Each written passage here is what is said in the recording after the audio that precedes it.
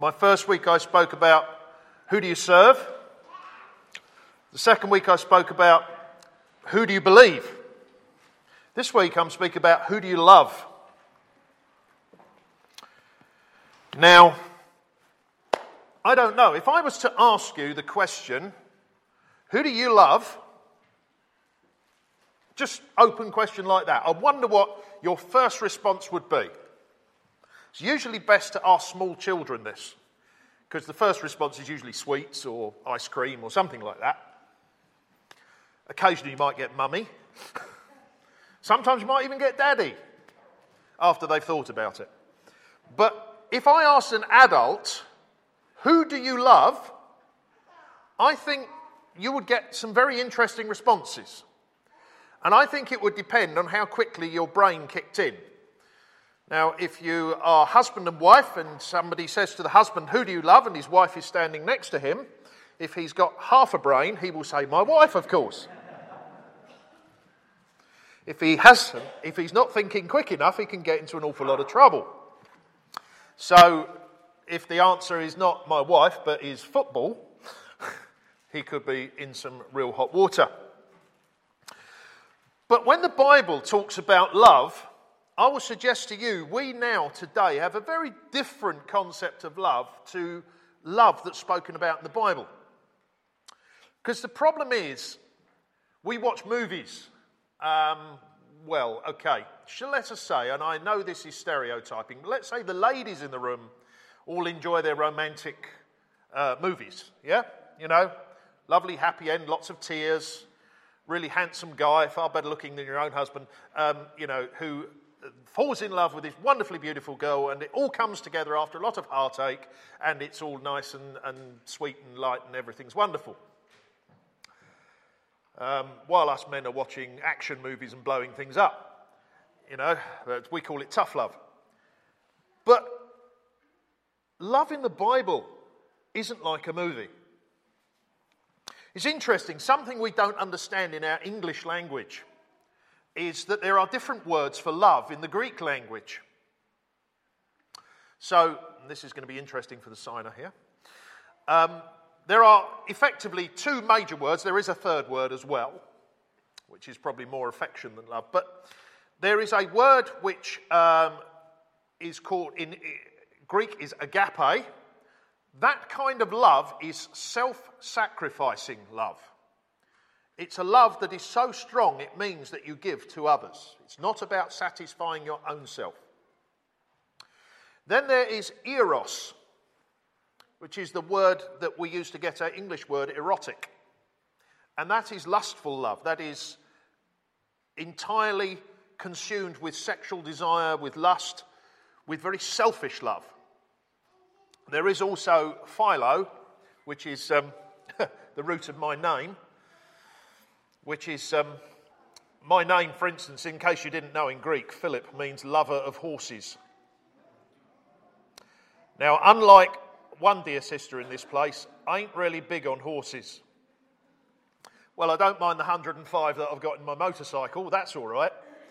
I love those horses, they're great fun. But I can't say that the four-legged version do a lot for me. They're very pretty to look at, but don't ever find me on one. But philo, it's an affection.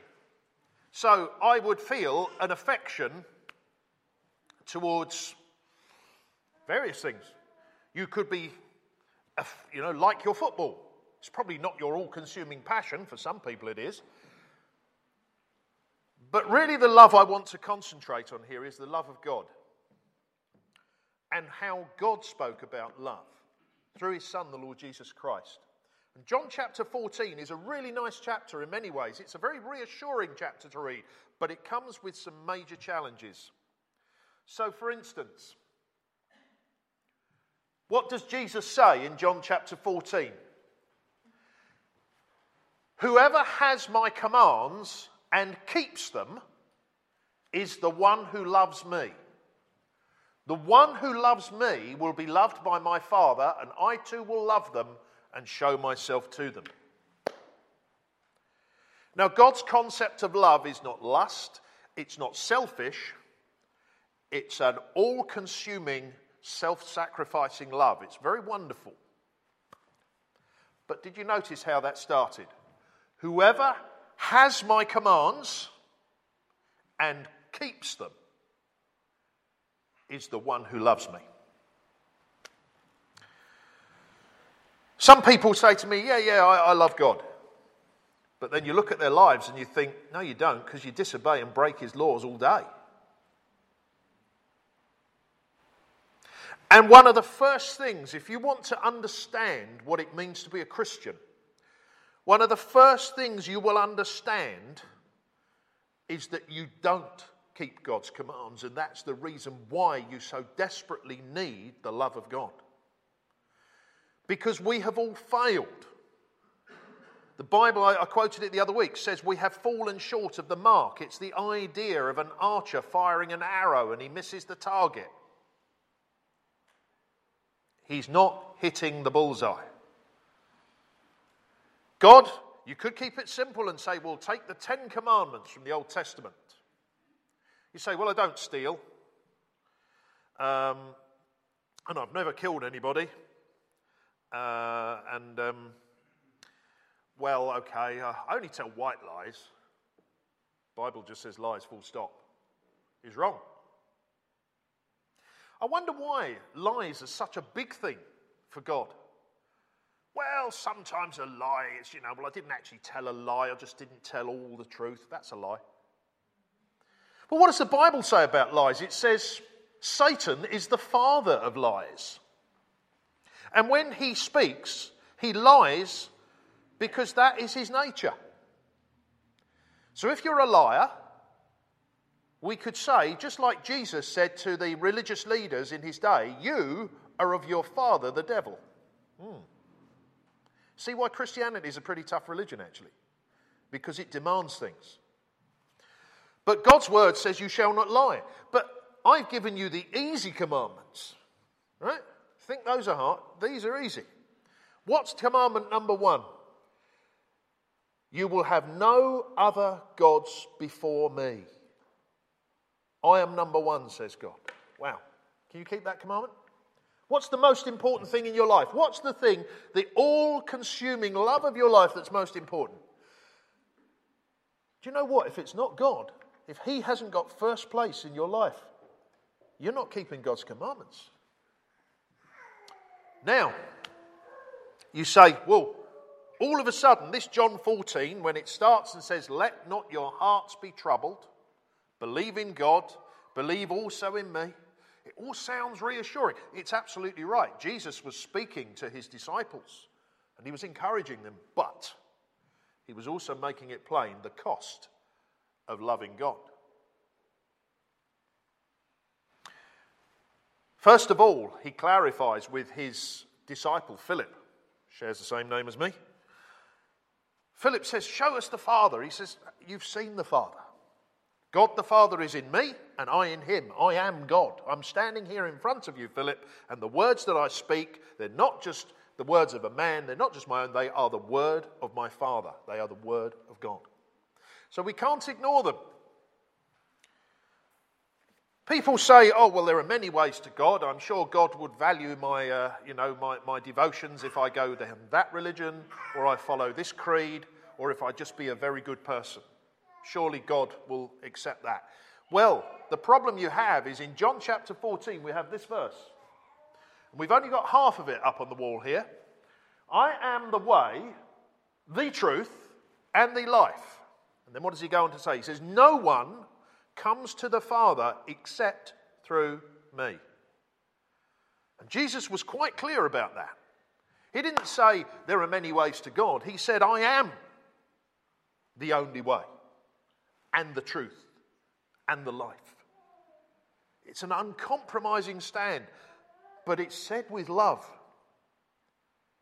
Because the overriding theme of the Bible is God is love. But God's love is not just dished out on you so that you can go and abuse it. God defines love in a very different way to us. But let's look at love. So let's look at what we would call love. Firstly, let's talk about Let's talk about worldly love. Okay? the way we think about things. What does the Bible tell you? First of all, it says, do not love the world or anything in the world. If anyone loves the world, love for the Father is not in them. You see, this is getting tricky.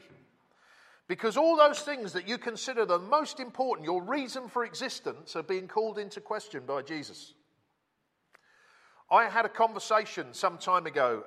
Some of you know I'm a member of the Christian Motorcyclists Association. If you want to ask what that's all about, come and talk to me afterwards. But we were out at a motorcycle rally, and a guy came up to me and got talking about, he says, what's this, Christians on motorbikes, what's that all about? And I said, well, look, let me talk to you about what I believe. And he said, well, I don't know. He said, I think the only thing that matters, and he had a little girl with him, lovely little girl, she was cutie, she was only about 4. He says, I think all that matters, he says, my purpose in this world is to bring up the next generation. And then that's it. And I said, is that your highest aspiration for life? He said, that's all I can think of. And for some people, our children, our future, is the most important thing, and people lavish time and energy on their children. And very sadly, sometimes our children go off and do the things that we don't want them to, because they're individuals. Some people, it's their money, it's their possessions. For some people, as long as they've got the house, and they've got the cars, and they've got the great job, and they've got the social life, and they can eat out in posh restaurants, if they've got all that, they're made. There was a man in the Bible said that. He was a rich man. He was prosperous. He had a great farming business, and he had done so well, and he had increased his crops that he realized he didn't have enough room to store all the massive quantity of crops. So he said, you know what I'm going to do? I'm going to pull down my barns. I'm going to build new ones, huge ones, to store all these crops so I can trade, and then I'm going to take some ease. I'm going to rest and say, it's all over to me. I can eat, drink, and relax. And do you know what God said? He said, you're a fool. Tonight, your soul will be required. And the man died that night. Didn't take it with him, did he? Shrouds have no pockets. I've quoted that one before. All the wealth in the world doesn't sort you in the eyes of God. If anything, it distracts you. Do not love what is in the world. Now, that's not to say you're in the world, you have to live in the world. It's not wrong to have a nice house, not wrong to have a nice car, not wrong to... none of these things are wrong in and of themselves, but if they matter to you more than God, more than the Lord Jesus Christ, then yes, you've got a problem. Because the Bible says very clearly, and I spoke about it over the last few weeks, that you're not just signing up to a club when you come to church.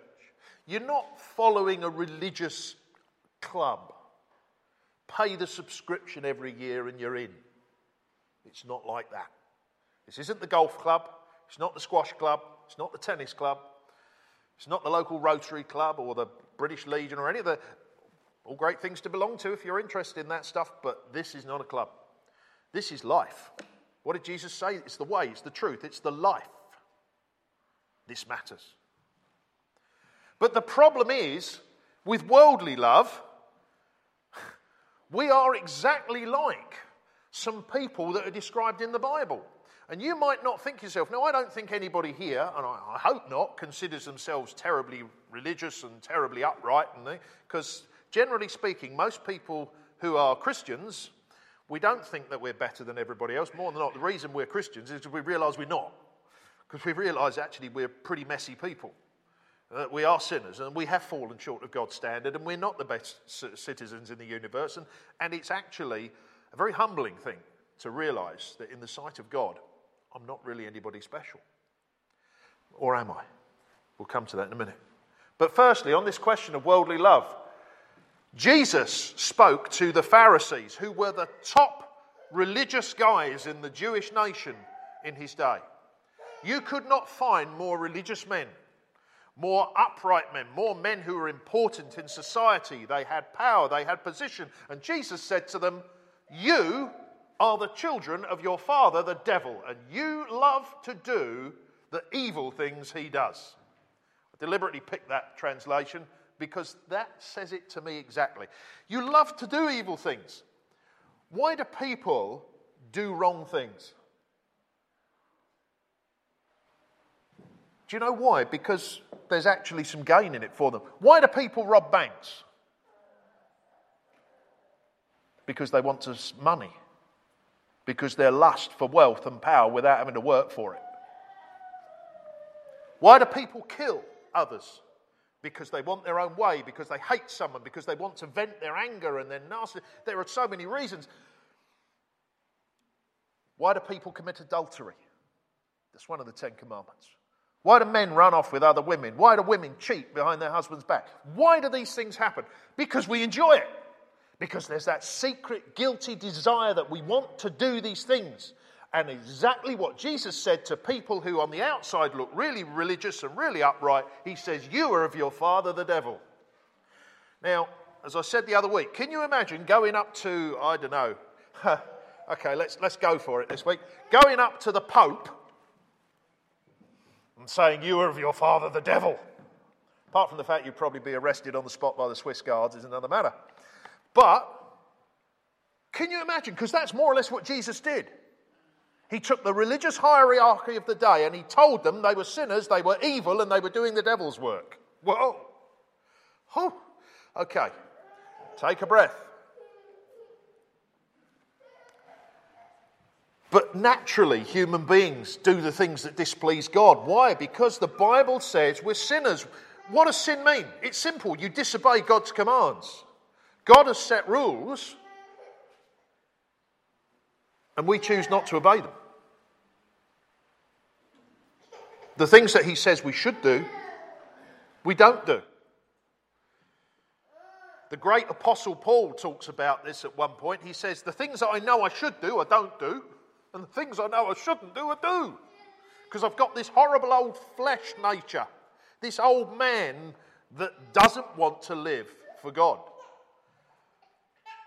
But what did we read in John chapter 14? God puts his Holy Spirit into the believer's heart. And he's there to guide you into truth, to sustain you and lead you through your Christian life. If you're a Christian today, don't neglect to understand exactly what the Holy Spirit's work should be in your life. It's told you here in this book. There's enough information to help you understand exactly what the work the Holy Spirit should be doing through you every day of every week. I encourage you, church, to study what the Bible says about the Holy Spirit. Because there is a lot of teaching around today that sort of teaches a total imbalance. It's like you've got this kind of magic power, and yet what does it talk about, the Holy Spirit? It actually talks about you leading you into truth.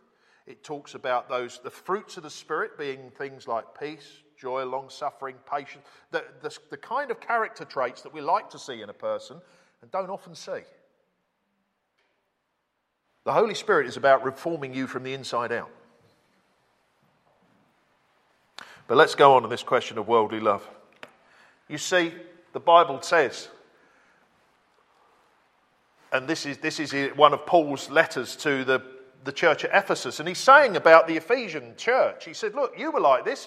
We all used to live amongst the worldly people, gratifying the cravings of our flesh and following its desires and thoughts.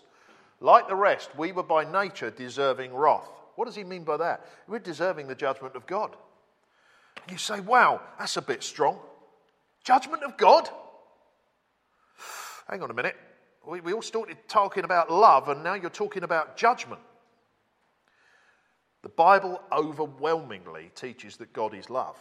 But the Bible also tells us that God is just. God cannot, it says, behold sin. It cannot look on sin. It says he has purer eyes than to look upon sin. And so he has to judge it. So how does he reconcile the fact that you and I are messy, sinful human beings who've messed up, who've broken God's laws, who've displeased him by going our own way, by following the desires of our hearts and doing the work of the devil? Because basically that's where you are if you don't know Christ. That's where we all were. those of us who know Jesus as our Saviour. That's where I was. I was a mess. And I'm still a bit of a mess. I'm just work in progress. But that's what we used to do. We used to satisfy our own desires. Some people satisfy their desires by indulging in their hobbies and passions. Others satisfy by eating their great food or even rubbish food and just eating too much of it. Some people, their passion is just to watch TV all day and they end up with square eyes. Some people it's playing on the PlayStation all day. Other people it's running around living in a loose and immoral life. But they're satisfying their lusts and desires.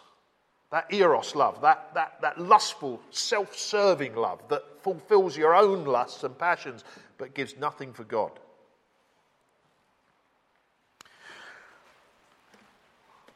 You ready for it? 3 Sundays, 3 sermons, the Bob Dylan song, right? I'm sorry, I am a Bob Dylan fan, in case you hadn't noticed. But Bob wrote a song called Watered Down Love. It was on the 3rd of his so-called gospel albums. It's an interesting verse. It says, love that's pure, it don't make no false claims. It intercedes for you instead of casting you blame. It will not deceive you or lead you to transgression, won't write it up and make you sign a false confession. And then his chorus is this, is you don't want a love that's pure.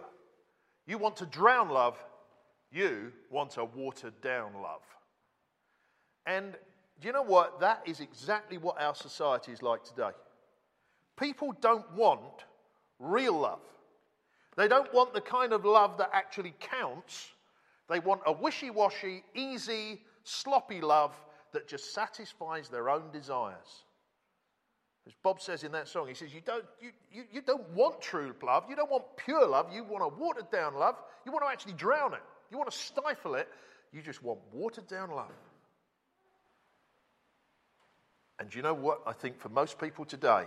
The shallow rom-coms that are on TV, the romantic books that, I'm sorry ladies, but generally speaking, you're the ones who read them, because us men, we try and pretend we don't like it, but we just like our romance a little bit, I would say actually we like our romance a little bit more action-based and a little more lustful. So men, you're not off the hook.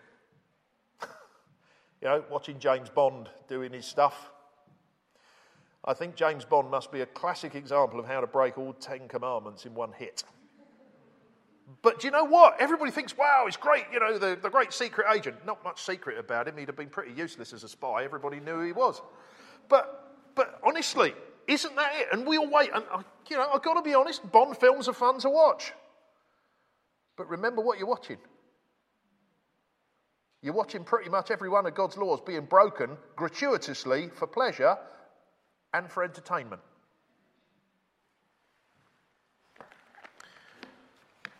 I mean, not that I expect movies to edify you. The people who say, oh, as a Christian, I watched that movie and I got something out of it. And I think, yeah, there's an awful lot that I shouldn't have as well. But, that's our life. That's the world we live in. It's not pure. It's not true. Okay, so now let's look at how we've looked at worldly love. Now let's look at wise love. In Psalms, the psalmist says this. He says, it's time for you to act, Lord. Your law is being broken. Because I love your commands more than gold, more than pure gold, and because I consider all your precepts right, I hate every wrong path. Now this is getting wise.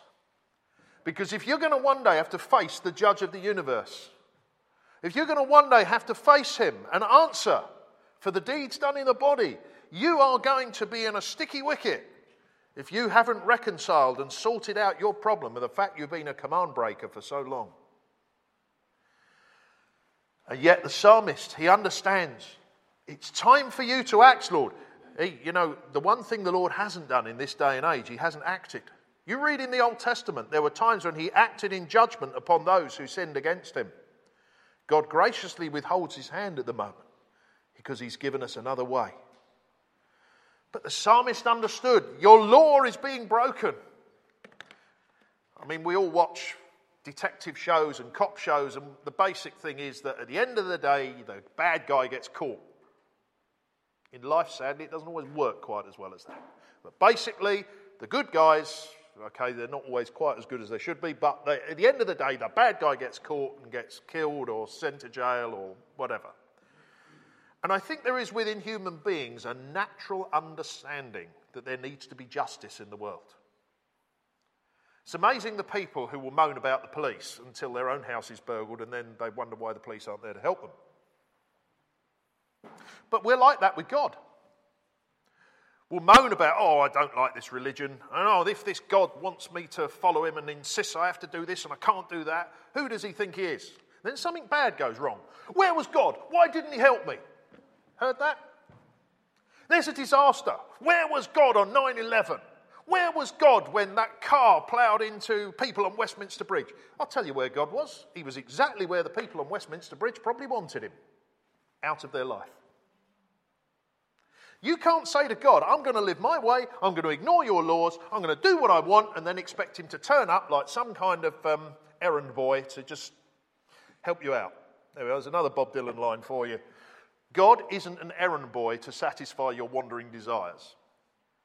He's not a celestial genie. If you've ever watched the movie Aladdin, he's not someone who comes out of a bottle and goes, poof, what are your wishes? I'll do whatever you want. That's not God. That's fine for a myth, that's fine for fantasy, that's fine for a bit of a laugh with the kids, but that's not how the world works. And God expects there to be justice. But because of his love,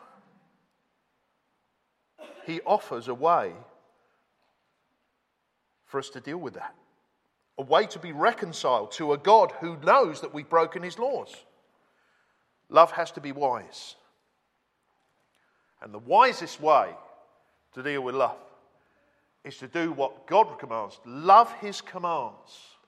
More than gold. More than pure gold. Gold was an amazing commodity. It still is today, but it was a really important commodity in the age of the psalmist. It was probably the most expensive and most precious thing you could own.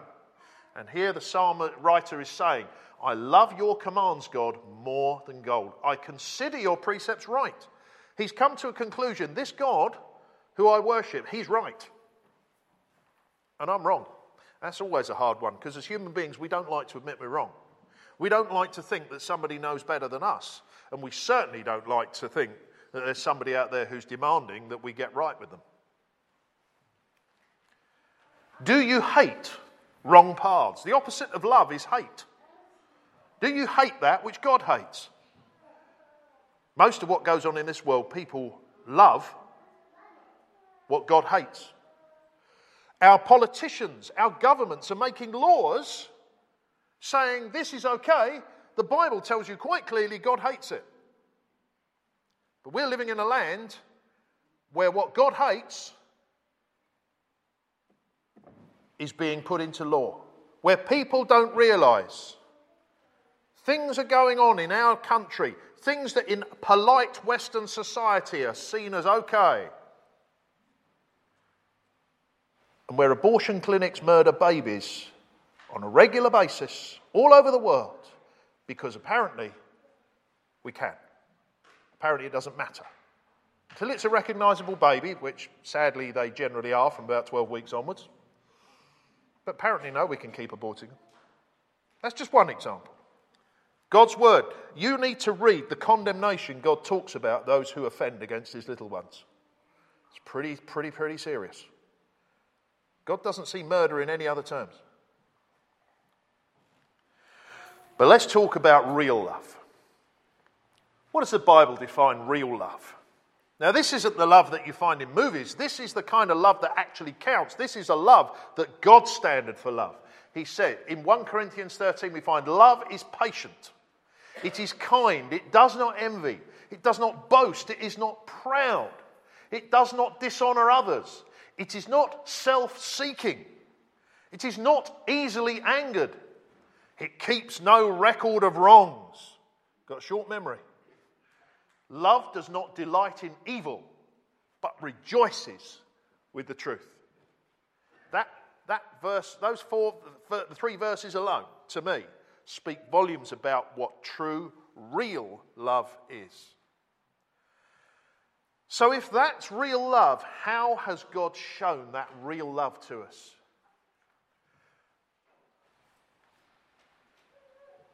Well, this is the verse that everybody is probably expecting me to quote, and you're dead right, I'm going to. It's one of the most famous verses in the Bible. And it really is an amazing verse. For God so loved the world that he gave his one and only Son, that whoever believes in him shall not perish, but have eternal life. And in that one verse from John chapter 3 and verse 16, you have the whole story of why Christ came. Why? It's there. God loves the world. He created it. He created it and sustained it.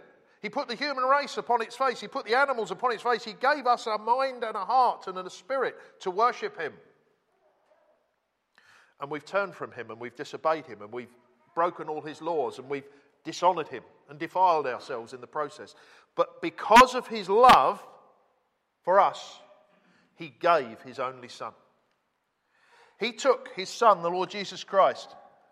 He put him in a man's body and he went and suffered a death on a cross. Not some accident of history. Something that was actually prophesied in the Old Testament 700 odd years before. And came true exactly. You say, oh yeah, but that's because, people wrote the Bible to try and make it all fit. No, they didn't. The manuscripts are there. We know that you go back to Old Testament prophecy, 700 years before Jesus came, and they describe him being put up on a tree, which is interesting because that's not how the Jews used to kill people. And the Roman Empire hadn't arrived at that point. The Jews used to stone people to death. And a Jewish writer would understand that to judicially kill someone, you had to stone them. But when the Romans came along, they introduced crucifixion. 700 years before that, a prophet of God said that the Messiah would be crucified. And lo and behold, 700 years later, that's exactly what happened. And somewhere around AD 29, the Lord Jesus Christ was hanged on a cross and was crucified. Why?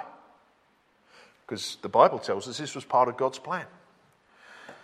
And I know perhaps you've seen pictures, maybe some of you have seen Mel Gibson's movie, The Passion of the Christ, and it's all very gory and all very, very terrible. I would suggest to you that's not really the worst bit. That's what man did to Jesus Christ. But it says that God poured out his wrath upon him for sin. He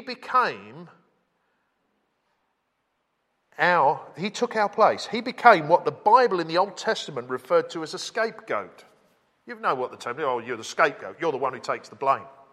Well, that goes back to Old Testament. That goes back to Jewish custom.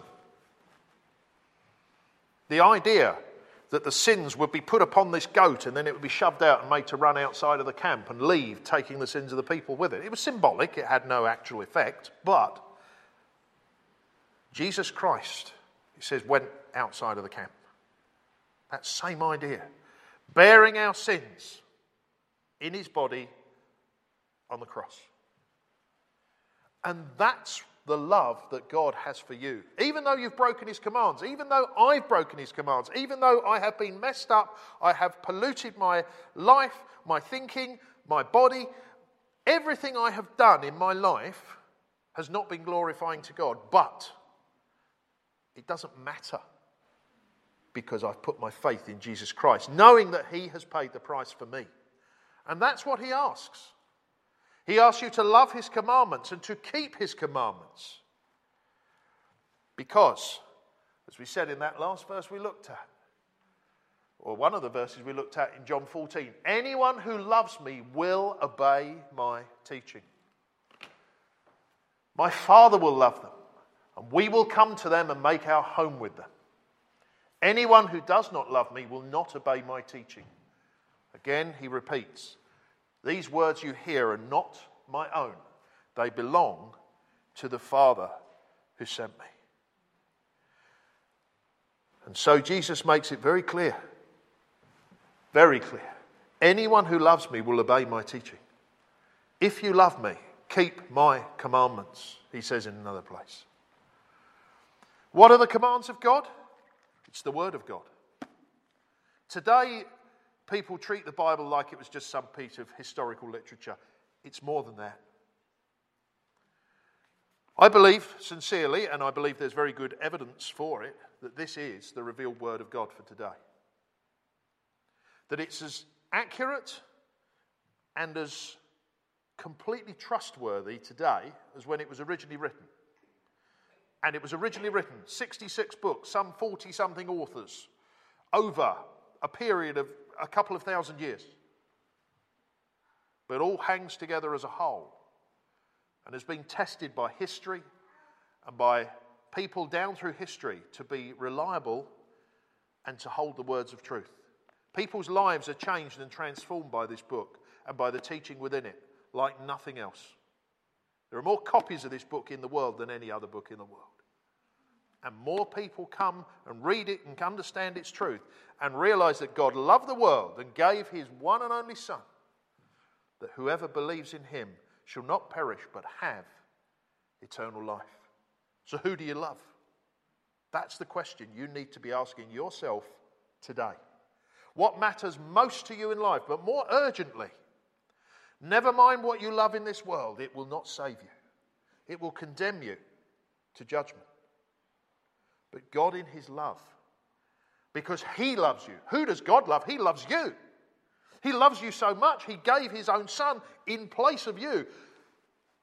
But you can only come into the good of that if you put your faith and trust in him. If you say, Lord, I love you and I'm going to follow you and I'm going to obey you and I'm going to keep your commands as best as I can. What did Jesus say? He says, I will send you a counselor. I will send the Holy Spirit to those who love me, to those who put their faith and trust in me. And the Holy Spirit, the helper, he's described in verse 26. He said, the Father will send in my name. He will teach you all things and bring you to remembrance all that I have said to you. So he doesn't leave us to flounder on our own. When you come to Christ in faith and repentance for your sin, he gives you the Holy Spirit. And the Holy Spirit guides you into truth as you read his word, as you spend time in prayer, as you commune with God. Day by day, he will help you and give you the strength and resources to follow and keep the commands of the Lord. Because those who love me, as Jesus said, keep my commandments. Who do you love? It's a question I'm going to throw out there. You have to answer it in your own hearts before God. We're going to pray. And just very quietly, we're just going to think about these things. Then as I finish praying and commend you all, please stay. There's tea and coffee next door. It will be a delight to have you. A delight to share a bit of time with you and spend time chatting. But more to the point, if you've got any questions on anything I've said, whether you want to talk to me or any of the other Christians who are here at the church, we'll all be delighted to share with you our experience of Jesus Christ and why we believe him to be the way, the truth, and the life. And why we believe that no one comes to the Father except through him. So shall we pray? Our God, when we consider love, that word means so many things to different people. But real love, the love that you speak about, is found in our Lord Jesus Christ and in what he did. That great sacrificial, self-sacrificing love. That he cared so much that he was prepared to undergo not only the pain and the scorn of men as a man, but also the wrath of God poured out upon him. God took himself the burden on his own Son. Lord, we can't begin to understand just how amazing that is. And just how that he sent his Son to ransom us, to redeem us, to pay that price. Lord, we're in the grip of Satan and his world system. Our desires and our passions and our lusts are invested in ourself and our clothing and our possessions and our cars and our homes and our families and our sports and our hobbies and our work and all the things that, Lord, we think matter in this world. And yes, Lord, they matter, but they don't matter as much as where we stand before the God of the universe.